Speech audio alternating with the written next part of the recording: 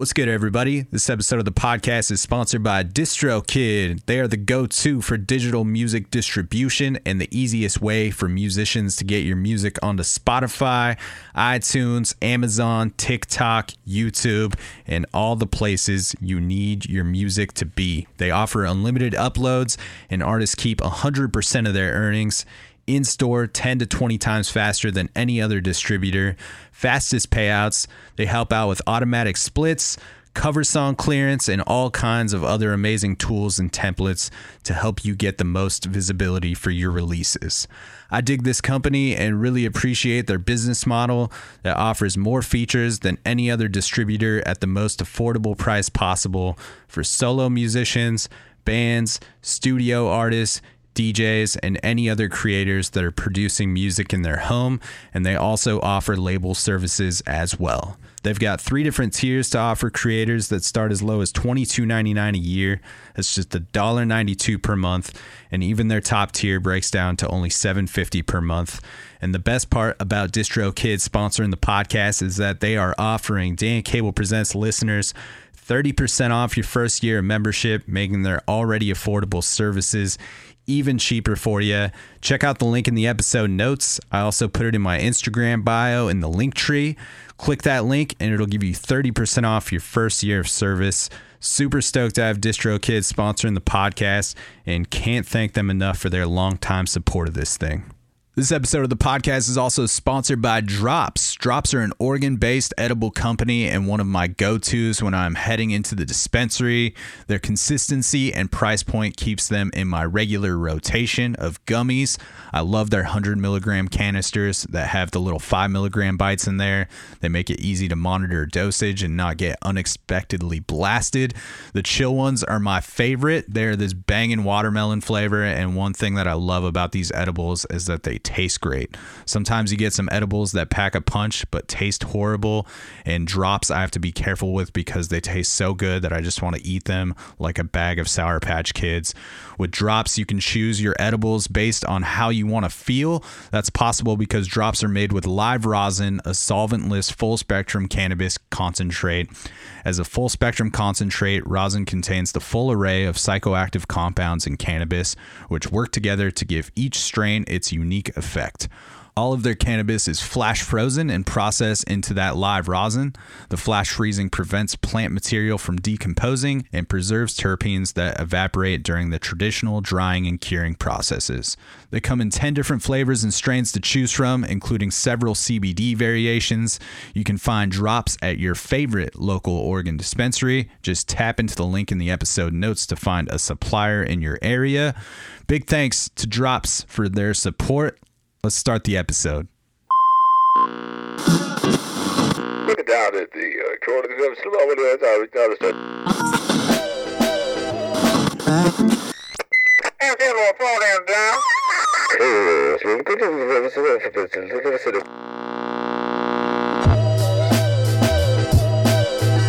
What is happening, everybody? Welcome back to another episode of the Dan Cable Presents podcast. Thank you for tuning into the program once again. If this is your first time listening, thanks for checking out the show. You can find fresh episodes coming at you every Tuesday. And if you want to help support this thing in a free way, you can do so by clicking subscribe on iTunes, clicking write a review, giving the podcast 5 stars if you feel like it is deserving of so. And that will help propel this thing into the tops of those iTunes charts, which will give it more visibility on the national and international levels, helping strangers find the podcast, and just a great way to contribute to the growth and sustainability of this thing. Appreciate the hell out of all the folks that have already taken the time to do so. If you're not listening on Apple, just hit like, follow, subscribe wherever you are listening from. Give it a follow and 5 stars on Spotify if that's where you're listening from. Tell a friend about the podcast. Leave a comment on a social media post.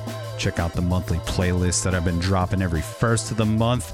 Pretty spread out genre-wise. Just a snapshot of what I'm listening to throughout the month and some things that are making it in to my DJ sets. Those are on Apple and Spotify. Links for those in the episode notes. Hope everybody is doing well out there. I'm just like absolutely exhausted, feeling a little out of gas after getting home from tour, and then just like a few days later, I spent this past weekend playing in a hockey tournament with my friends, and it was a blast. But it was just so exhausting to come back from not really doing much physical activity other than unloading and loading a bus full of music gear, which is, I don't know, I guess requires some physical activity every day for the most part, doing that when you're on tour. But other than that, there was not too much fitness going on. And usually I'm playing hockey a couple times a week, and I came back from tour and immediately was pretty much in this hockey tournament Friday, Saturday, and Sunday. Played 4 games, 1 on Friday night, 2 on Saturday, and then finished out the tournament on Sunday. We finished in second. We lost to the team that didn't lose the entire tournament. They went 4-0, so I guess that's the best team that you want to lose to if you're not going to. But it was super fun. It was pretty much the Portland Pinecones squad, who I play with regularly, except we had a couple additions to the team. Some guys that have played with us previous seasons but have since moved on to other teams or divisions. So it was cool to have a lot of those guys back in the locker room. Always fun to play hockey with those guys. Hockey is the thing that I care equally or potentially more about than music, even as far as playing it. And I'm a pretty avid watcher of the game as well. But it's very fun to play in hockey tournaments, just because it's something I grew up doing as a kid, and it's not something that I get to do regularly anymore. It was always kind of part of my year, as from as young as 8, all the way to 18. So it was something that would come up usually around the holidays, and in 3-4 times a year got to play in these hockey tournaments where usually I was traveling with a team, and we would either go to another state or host it at our home rink, or we would drive a few hours. I was in Southern California, so sometimes we would go up to San Jose. I remember doing that one a handful of times for Thanksgiving, or we would go to Phoenix, Arizona, and if you were on the teams that were all the families were a little more wealthy, then you went to places like Lake Placid, or you went to Canada even, or somewhere on the East Coast. So it varied a lot. We went to like Vegas, I remember, a few times. That would be something, but that's something I really miss. I love the weekend tournament. It's so fun to like get to play that many games kind of back to back, and just to like kind of hang out. There'd be these times where there's time, even when you're playing in your home region, as I did this weekend. We just played at the rink that we normally play at out in Vancouver, Washington. So that's where I'm playing hockey twice a week anyways. It's like 20 or 30 minutes away, but with the weekend tournament, you spend a little more time at the rink, either waiting for your second game of the day, or just kind of like scoping out the other teams that are playing, and everybody's kind of hanging around the facility, talking with the players from the other teams, or you're just kind of bullshitting in the parking lot or whatever, getting to know some people around the rink that you see regularly but don't ever really talk to because they're not on your team, or you haven't had any skates with them, or things along those lines. But like I was saying, it's just something that really like reminds me of my childhood, and like some of my most cherished moments are probably at those hockey tournaments as kids. And sometimes I would get sent to go by myself. If my parents couldn't afford to also go on the trip, they would just send me, and I'd like either stay with another family, or sometimes I just got like my own hotel room. I remember one time that was like one of the first times I ever smoked weed as I got older, and was in high school and just was on this team of like degenerates when I was 15, and just a very, I would say it was like the most ragtag bunch of dudes that I played with as like as a travel club hockey player. It was like guys that were like, there was guys on our team that would like smoke cigarettes in the parking lot before practices and shit. It fucking blew my mind because I wasn't like doing too much of that yet, and if I was definitely not experimenting in public spaces like that. Like it was just these guys just walk in like smelling like cigarettes, and I'm just like, damn, this is fucking wild. And in this one particular tournament up in San Jose, I had my own room, and I ended up kind of having a party in the room, and we definitely smoked some weed in there, and that was one of the first times that I had ever done it. I guess I had this weird stint freshman year of high school, I guess, before this, thinking back to first time smoking cigarettes or smoking weed, things as a child I thought I would never do. It's funny thinking back on it now, because I think it's just like feels like it was this big deal that I was doing it. And also when I see a 14 or 15-year-old smoking cigarettes or like trying to buy beer at the fucking gas station or whatever, it's just like always funny to see how young they look and how ridiculous I must have looked. But when I was 14, my parents got divorced, and I feel like up until then I was like a pretty good boy, other than like pulling pranks or ding dong ditching, toilet papering people's houses, things like that. Usually nothing that would like defaced like property or like damaged it permanently. I think most of it was pretty innocent, or not really costing anyone anything other than their time, which I guess is pretty valuable, to be spending your Sunday cleaning up your house that has just been annihilated with toilet paper. I felt like if there was something I was good at in high school, it was toilet papering houses. It's great.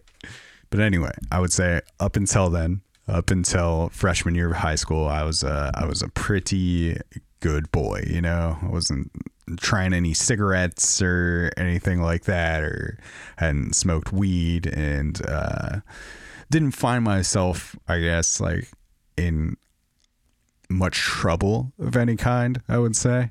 So I think, I wouldn't like blame this solely on parents' divorce. I think this is like also probably just part of being a kid in high school and exploring some things. But I started doing some shit like early freshman year where I was, hanging out with like people that I probably wouldn't have normally maybe hung out with, and been allowed to hang out with them for more extended periods of time than maybe my parents would have allowed when they had more supervision on me or something like that. So yeah, I was like smoking cigarettes and fucking smoking weed out of a like soda can. First experiences smoking weed were definitely out of like a soda can, and I don't remember really getting that stoned from it. Like I don't remember, any of those times feeling like I was getting super blasted or anything, and it was probably the Coke can. I probably just wasn't like really getting much more than the burning of the aluminum. So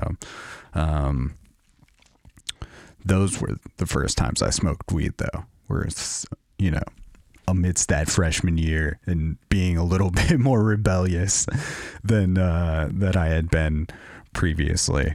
And then that was like, it was such a short phase though. It was like a few months, and then like kind of felt like it wasn't for me. Like I wasn't super into it. So it wasn't until, a year and a half later or so, like I might've been 16 when I went to this hockey tournament and had my own room, but it definitely felt like there was a significant gap. Like I wasn't smoking weed regularly. It hadn't been until that time freshman year that that I had got like smoked any weed. So I was just like having this party at this hockey tournament in my room and got away with it.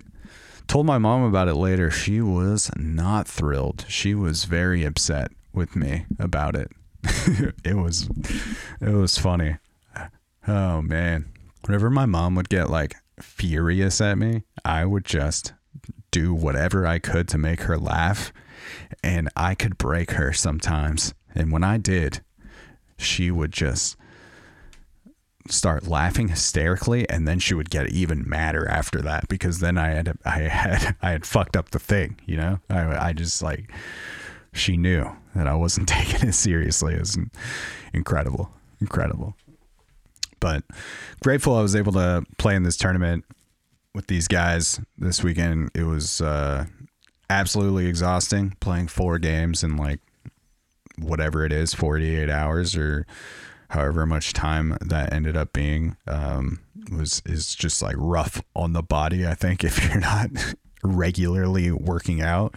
You know, I play hockey a couple of times a week usually when I'm in town, but yeah, just it wrecked me. But it also brought back so many like great memories of like I said, going to these hockey tournaments as a kid, and just like some of the experiences that you get to have when you're traveling with those those teams. Those were like my early traveling experiences, going somewhere as a team, sometime like in a charter bus, like with all the families and stuff. And it was just like, yeah, that shit was so much fun, and I caused such a havoc in those hotels. I made it like it ended up being like this stupid thing where I would steal like wet floor signs from like hotels. I would just put them in my hockey bag, and I collected them, and they ended up like in my room as, you know, part of the decor in my room would be like these wet floor signs that I stole from hotels, or, you know, I just did such stupid shit like that, like pulling fire alarms in hotels maybe, and then blaming it on other teams who would then get in trouble for it. Or there was like the couple hotels where the pool ended up being in the middle of where all the rooms were. So I remember this dude, Adam, and I just water ballooned the shit out of people for a while at that pool. And it was just like really hard to tell where they were coming from. Just shit like that. Or just putting all of the furniture from the what is it, the foyer? That's probably not the right thing, but you know, when you get out of the elevator on each floor, and there's often like this common area where there's maybe a couch there and a couple tables, or, you know, a couple individual chairs. We would just take all that shit and we would just put it in the elevator and then push all the buttons and send it on its way. And yeah, I was a little asshole. I had a lot of fun doing stuff like that though. And it's nice to be in touch with some shit that makes me feel like a kid. I think going to the hockey rink still makes me feel like a kid. And playing adult league hockey, you're usually stuck playing like these late games. And they can start anywhere from, you know, 7 p.m. to as late as 11:15 p.m. And you don't often get to play in the morning because those times are reserved for the kids on the weekends. They're reserved for all the youth games that are happening, which makes sense. Or, you know, during the week, you're not going to be able to go play hockey usually.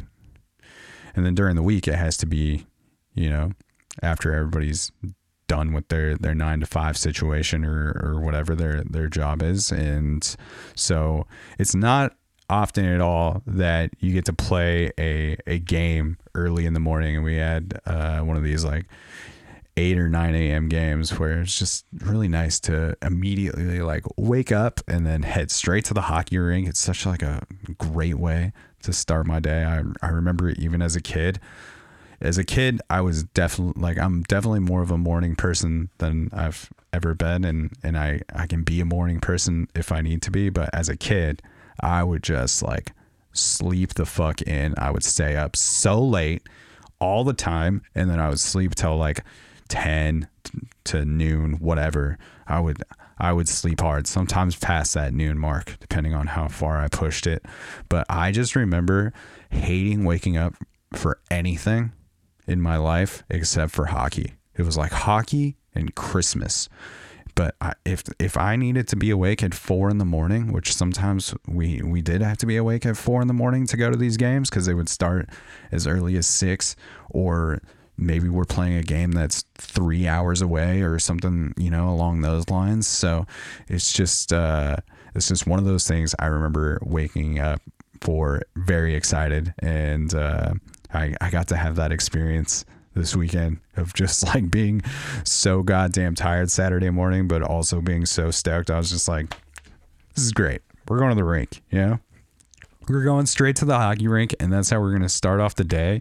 And the boys started it off with a win, and then we got another win that put us in the ship, and then we had to play the team that we lost to in the first game for that championship, and they took us down. We had some unfortunate plays and bounces, but super fun weekend with the Cones. We'll be back in the fall, jumping back into league play. We're taking the summer off, and just a killer weekend. I got to, not only did I get to play hockey all weekend, then I got to go see my favorite songwriter in the city play a show at my favorite venue in the city, the Doug Fir. So I got to see Isabeau over there, the artist that I manage.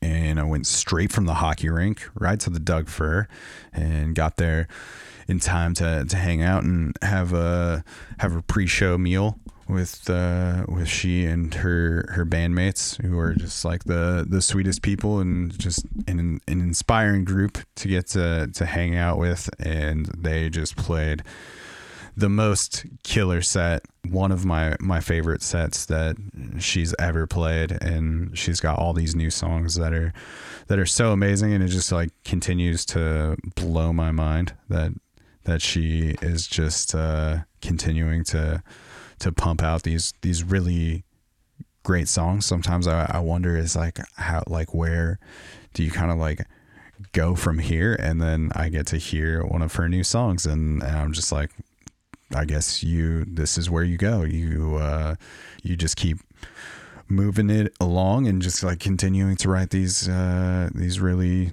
like impactful songs, or at least songs that seem to keep, reining me in. So just a really inspiring set, and it made me want to work harder at what I'm doing. And I think that's like just like the overall vibe right now of everything that is going on, especially coming home from this high Pulp tour that I just got back from, and will be probably mostly the focus of this episode. I mean, I didn't really anticipate talking about childhood hockey tournaments, or first time smoking weed out of a Pepsi can or anything like that. So I guess that's taken on some time here, but a tour recap with some commentary and conversation from the band that I recorded a couple days after tour had ended is definitely coming at you. But such a killer set from Isabeau, and I just had like the biggest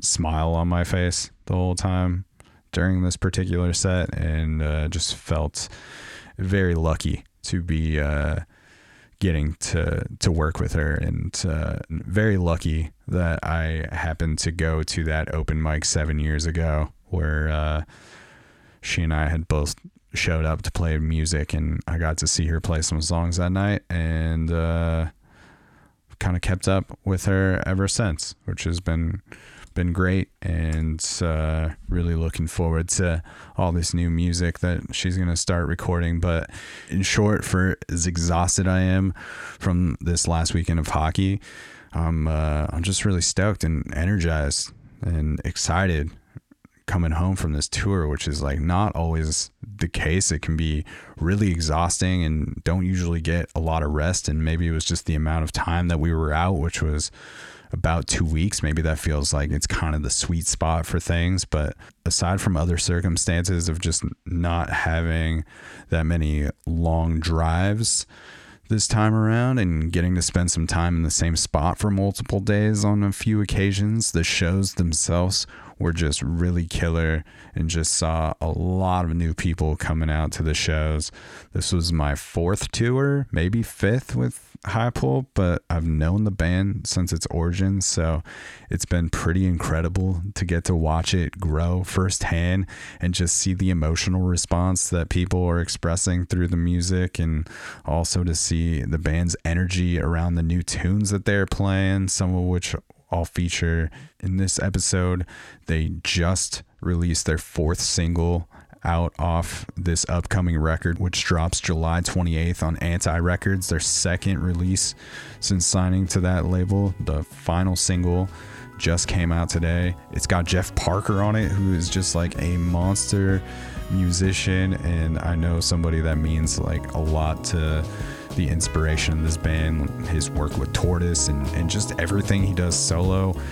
That Sweet for Max Brown solo record that he put out a few years ago was like such a game changer to me. So I'm really excited that this one is out. Like there's definitely some heavy hitters on this record, and they'll get mentioned throughout this episode, but I would say that Jeff Parker is one of the ones that is high upon the list to me, and that song Unified Dakotas is out now.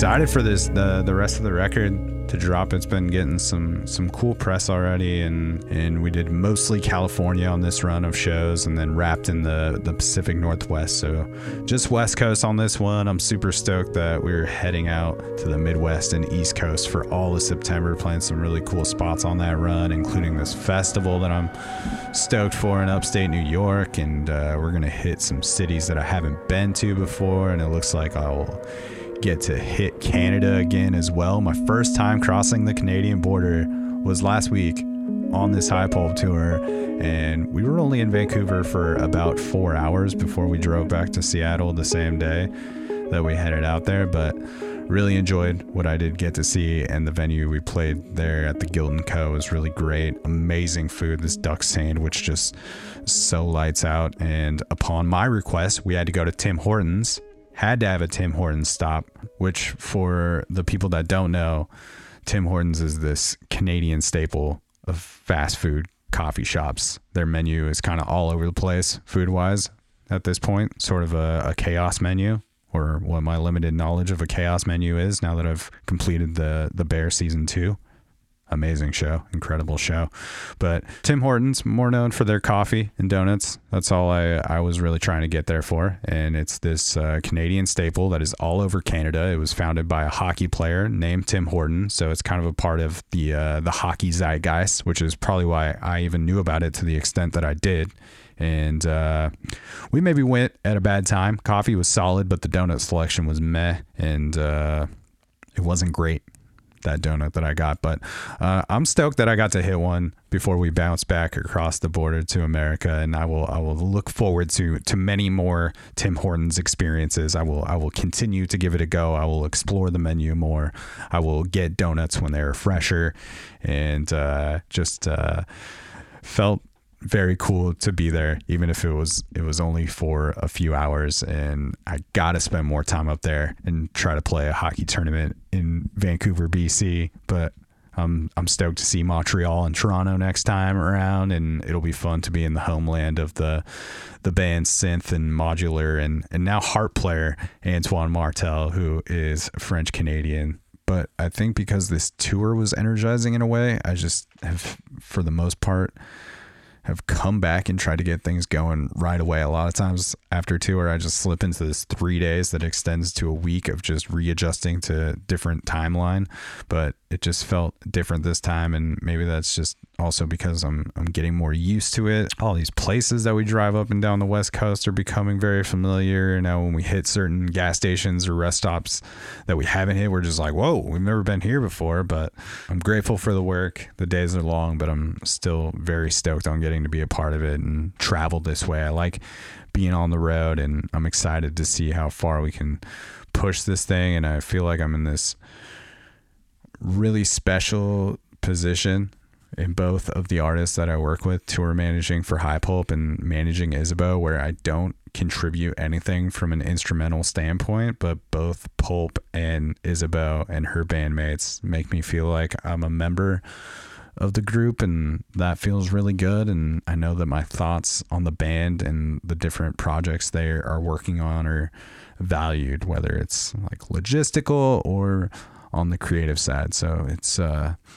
feels like a good spot to be in. I also got to make a few Tuna Boy videos while I was out on the road, which is another big perk of going out on the road, is the opportunity to get to try a lot of different food spots. And if you've been following me on Instagram or TikTok for the past month or so, you know that I've started the Tuna Boy series, in which I talk about my passion for tuna sandwiches. It's right up there with hockey and music. And I know a lot of people didn't know about this about me, and it's come to a surprise. And maybe it's because I usually save my tuna time for home, because I always prefer my own tuna sandwiches more than most, you know. Even these tuna sandwiches that I'm ranking up with the highest of the high praise, you know, the 8s and the 9s and the possible 10s that are out there.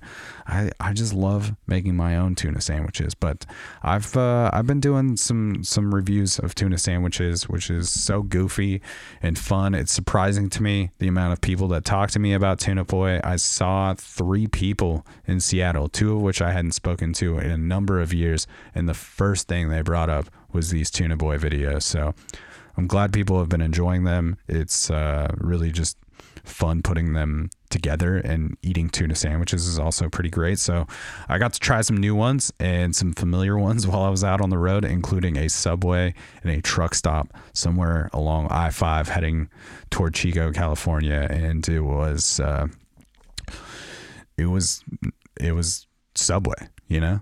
It wasn't great because it was Subway. So I don't know. Check out the video if you want to see the full experience. It was probably the most detailed video work that I have done on one of these videos.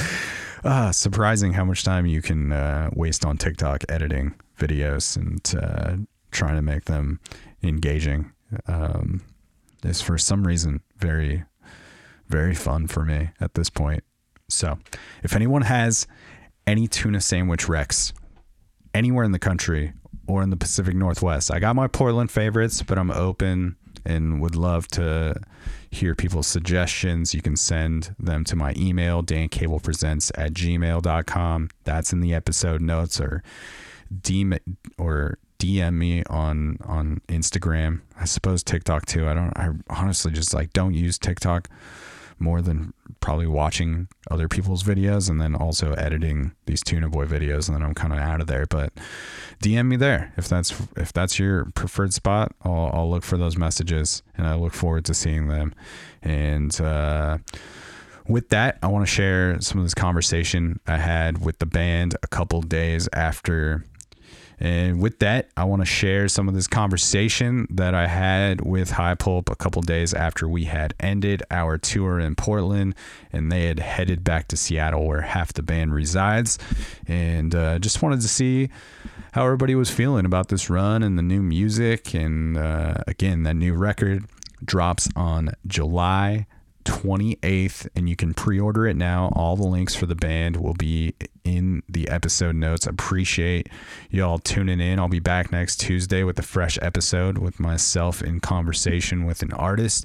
And leading us in to the back half of this episode is one of the singles off that new High Pulp record coming at you. And this one is called Dirt Mouth. It features their Anti-Records label mate James Brandon Lewis, who is a great saxophone player. So stay up, stay tuned, send me an email, tell me about your tuna sandwiches, tell me about hockey, whatever you want to talk about in the emails. I'll read them on the episodes, so let's do it.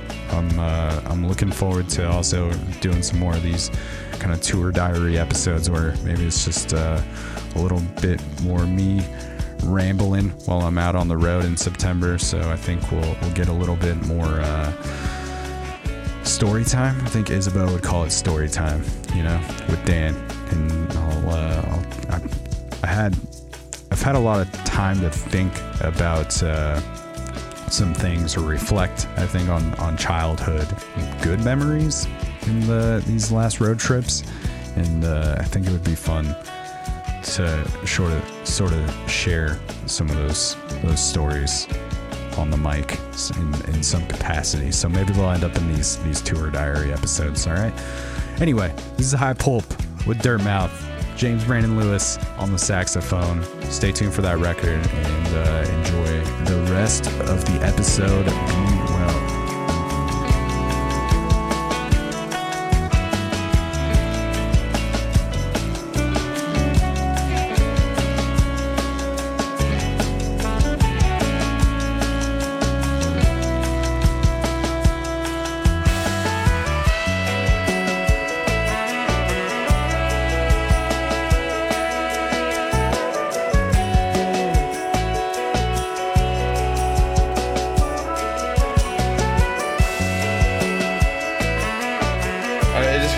This was the tour that things went to a different level, which is nice.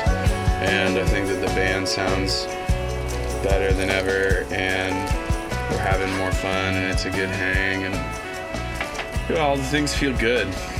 Felt like a lot of things fell into place that have been, long-term things that we've been working on, and to see them all coalesce and manifest like they did, that was really rewarding. What's it been like playing the new music during this run? Super good. The new music, I feel like it just clicked into place very early in the tour, and it was like, oh yeah, this is what we should be doing. A song like "The City Will Kill You," I was a little like, let's see how this goes in certain venues, and Wax Hands, just shit where I was like, wow, we're playing this to a dinner crowd right now or whatever. But those were the songs that they fucked with the most, almost. More so than songs that I thought were gonna be a little bit more appealing to that shit. So I feel like I don't know, the two songs we're learning now are just also full deep end songs. I feel like our September set's gonna be cool because it'll just be full fucking deep end, but also I don't know, it also seems to be accessible still. That's the whole point of how the dinner crowd somehow fucked with it, because it's we have this internal debate in our band of whether our music is weird or not, and I think it sort of is. I don't know, neither, both, whatever. Yeah, it's the wrong question. Somehow it's accessible, but it's also something that's, the whole tone scale and fucking slot, It's funny. Yeah, it's funny music. Yeah. I feel like getting rid of some of those older songs has now allowed us to it feels more cohesive, I guess. Because sometimes we'd be playing songs like Serena that we wrote in we started that shit in 2017 or something.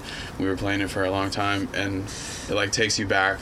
It's it sounds like it's from a different place, and now that everything is more cohesive, it allows you to sort of be weirder in certain places, but it sounds less weird because it's cohesive. Mm-hmm. The weirdness is accentuated by in songs, I feel like. That's what I'm trying to say.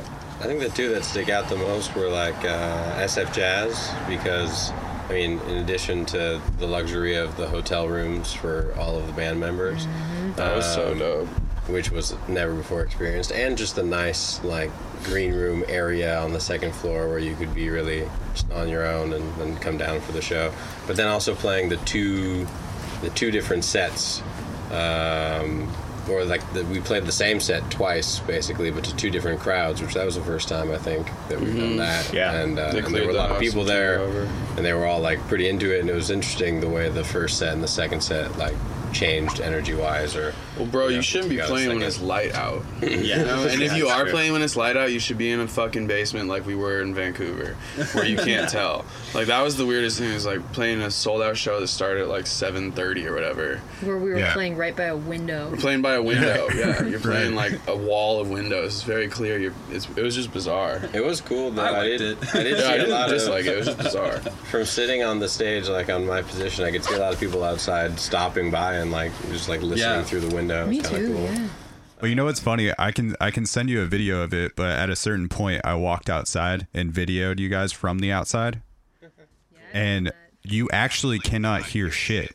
Oh wow. Oh yeah, It's no, like I actually completely remember. soundproof.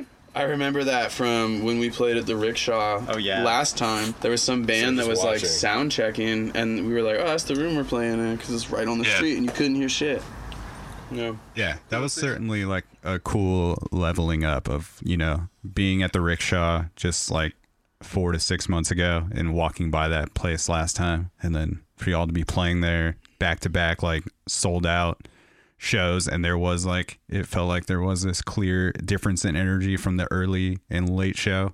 And even the people that came to those shows, you know, you kind of had like maybe the older crowd that came out to the early set.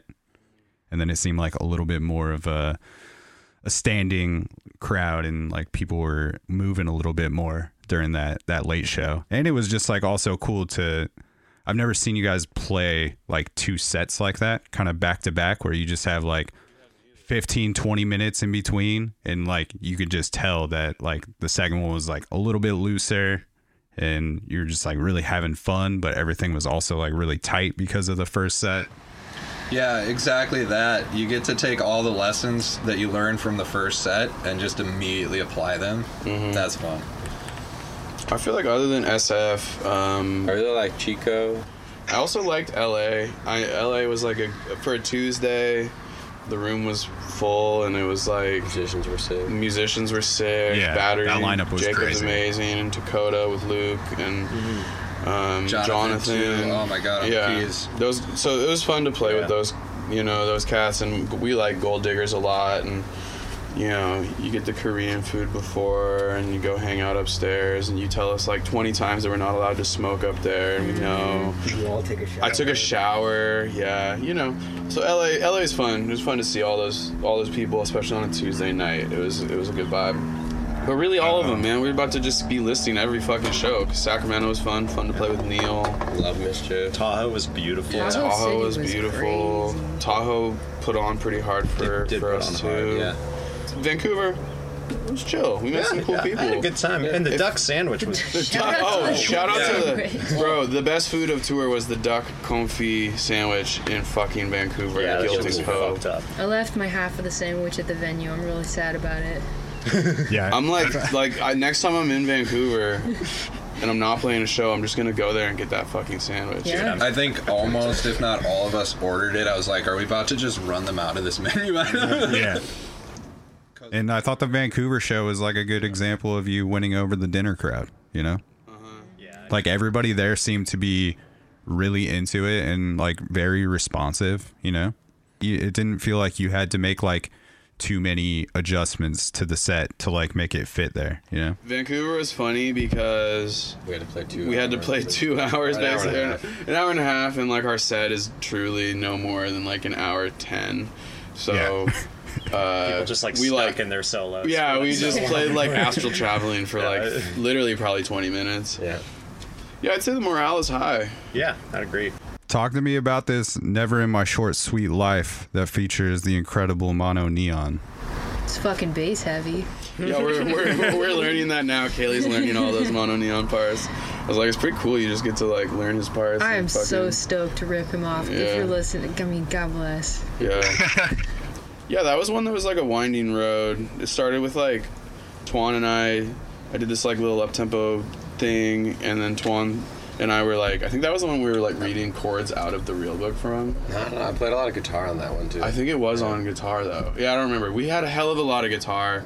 It wasn't, and we just like sort of like realized a year and a half later it wasn't really good, and we like went back and unearthed some things, and Andy and I did some stuff in my garage, and I flew back down. Twan flew back down and like added to what we'd done, and Andy wrote this crazy horn arrangement, and then Rob and Twan met up and because that was interesting, because we were trying to like bridge this beginning and end part, did that whole piano modular thing in the middle, but then it kind of worked, but it kind of didn't, and then you came in the end and reinvented that ending with Twan. Well, yeah, there basically was an outro on this song that Rob's saying they were trying to build a bridge between, and that's sort of the descending acoustic piano part that happens, and that was leading to sort of like a chill, beautiful like outro with some like skitterish drums and a nice horn arrangement, and we just realized that like the thing that they had built didn't really naturally go to that, and we could just sort of kill that whole outro, which was sort of a big decision, because that was also like, I don't know about you guys, but I know Andy and I were talking about, you know, how that was like one of our favorite parts of the record, and I think everybody really liked it, but then the song, it just didn't fit with the song, so we chose the song sort of over the part. Yeah. All of this to say, that song was the most like winding road of composition on this whole record. Yeah. It changed a million times. We scrapped it. It was like the problem child of the record. And then we gave it to Mono, and he just did us one take and sent it back, and it was done. Yeah, that's amazing. Yeah, that was interesting too, because up to that point there just really wasn't any bass, so like anything could have happened right there, and I couldn't believe that one take he sent us just fit like a glove. Mono just heard like every little thing in that song, and there's a lot of things in that song. He heard them all kind of like in real time, and just like, oh yeah, and like would like echo them or play with them. Because that Especially song, the rhythm, that song is like, there's like lots of little sprinkles, and they come from different places, different instrument, different ears, different whatever. And yeah, like Andy said, like he must have just like been able to hear them all, which means that they were compositionally good, I guess, that they were able to be communicated, and just played around all of them. You just like danced around them. Just the most insane. He's a freak of nature. Yeah, it's a true blessing to work with him.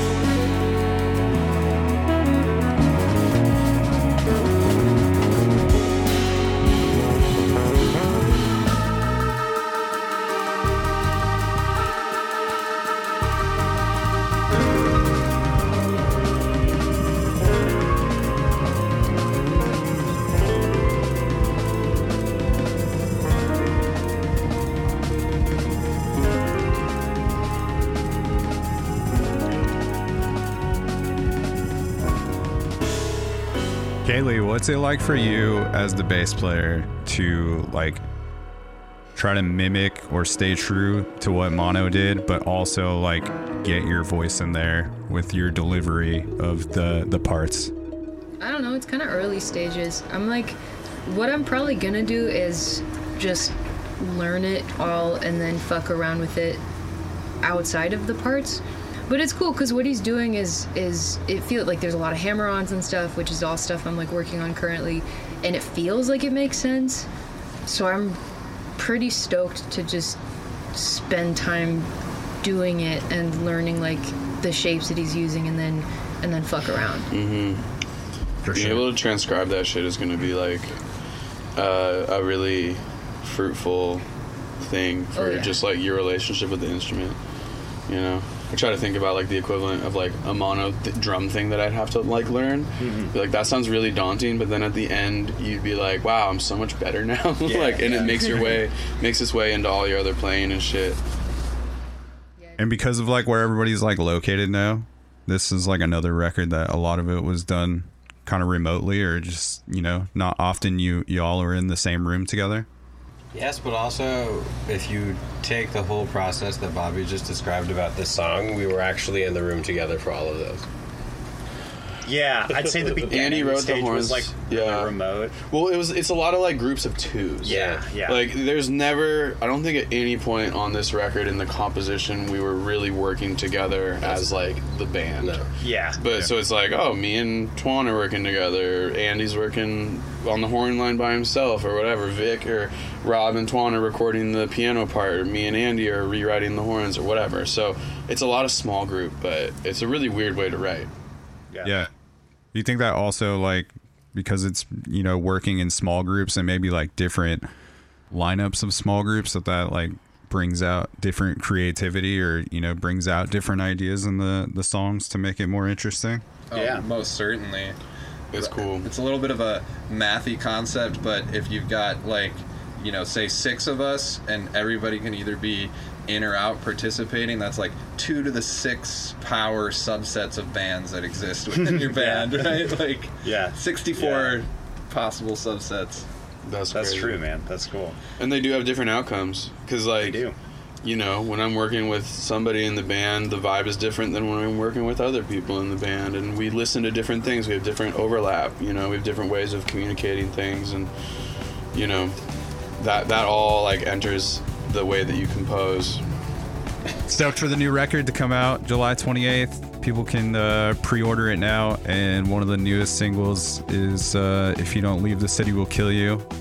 And that was one of my favorite moments in each of the sets. It was really cool to get to hear some of these new songs and hear how you guys have you know, brought them into the live show. And that one features Daedalus, who will be on some of these September shows. And shout out to London and Johnny for doing the music video for that. Occult Productions, that's their thing in Portland. They're doing some of the coolest visuals in Portland, in my opinion, in the Northwest. It's a program. It's a program. It's a program. It's a program. Is it you? Say it again. Program. Yeah, say it. It's a program. There you go. It's a program. It's a program. It's the podcast. Call that a It's called a tagline. It's a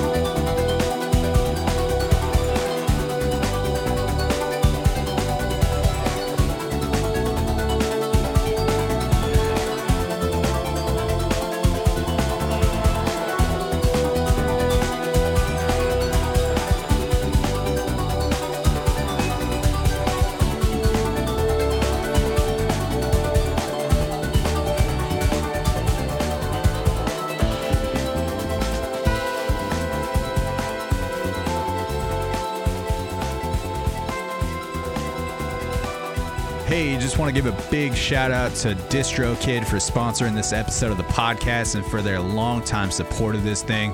Don't forget to find that discount link in the episode notes or in my Instagram bio. 30% off your first year membership with DistroKid, helping you get your music in all the places it needs to be. And big thanks to Drops for making some of my favorite edibles in the game, keeping me fine-tuned with their gummies, whether THC heavy or CBD heavy. Great for stress and solid sleep. Find them at your favorite local dispensary. Appreciate the support. More info on Drops in the episode notes as well. Stay up, stay tuned.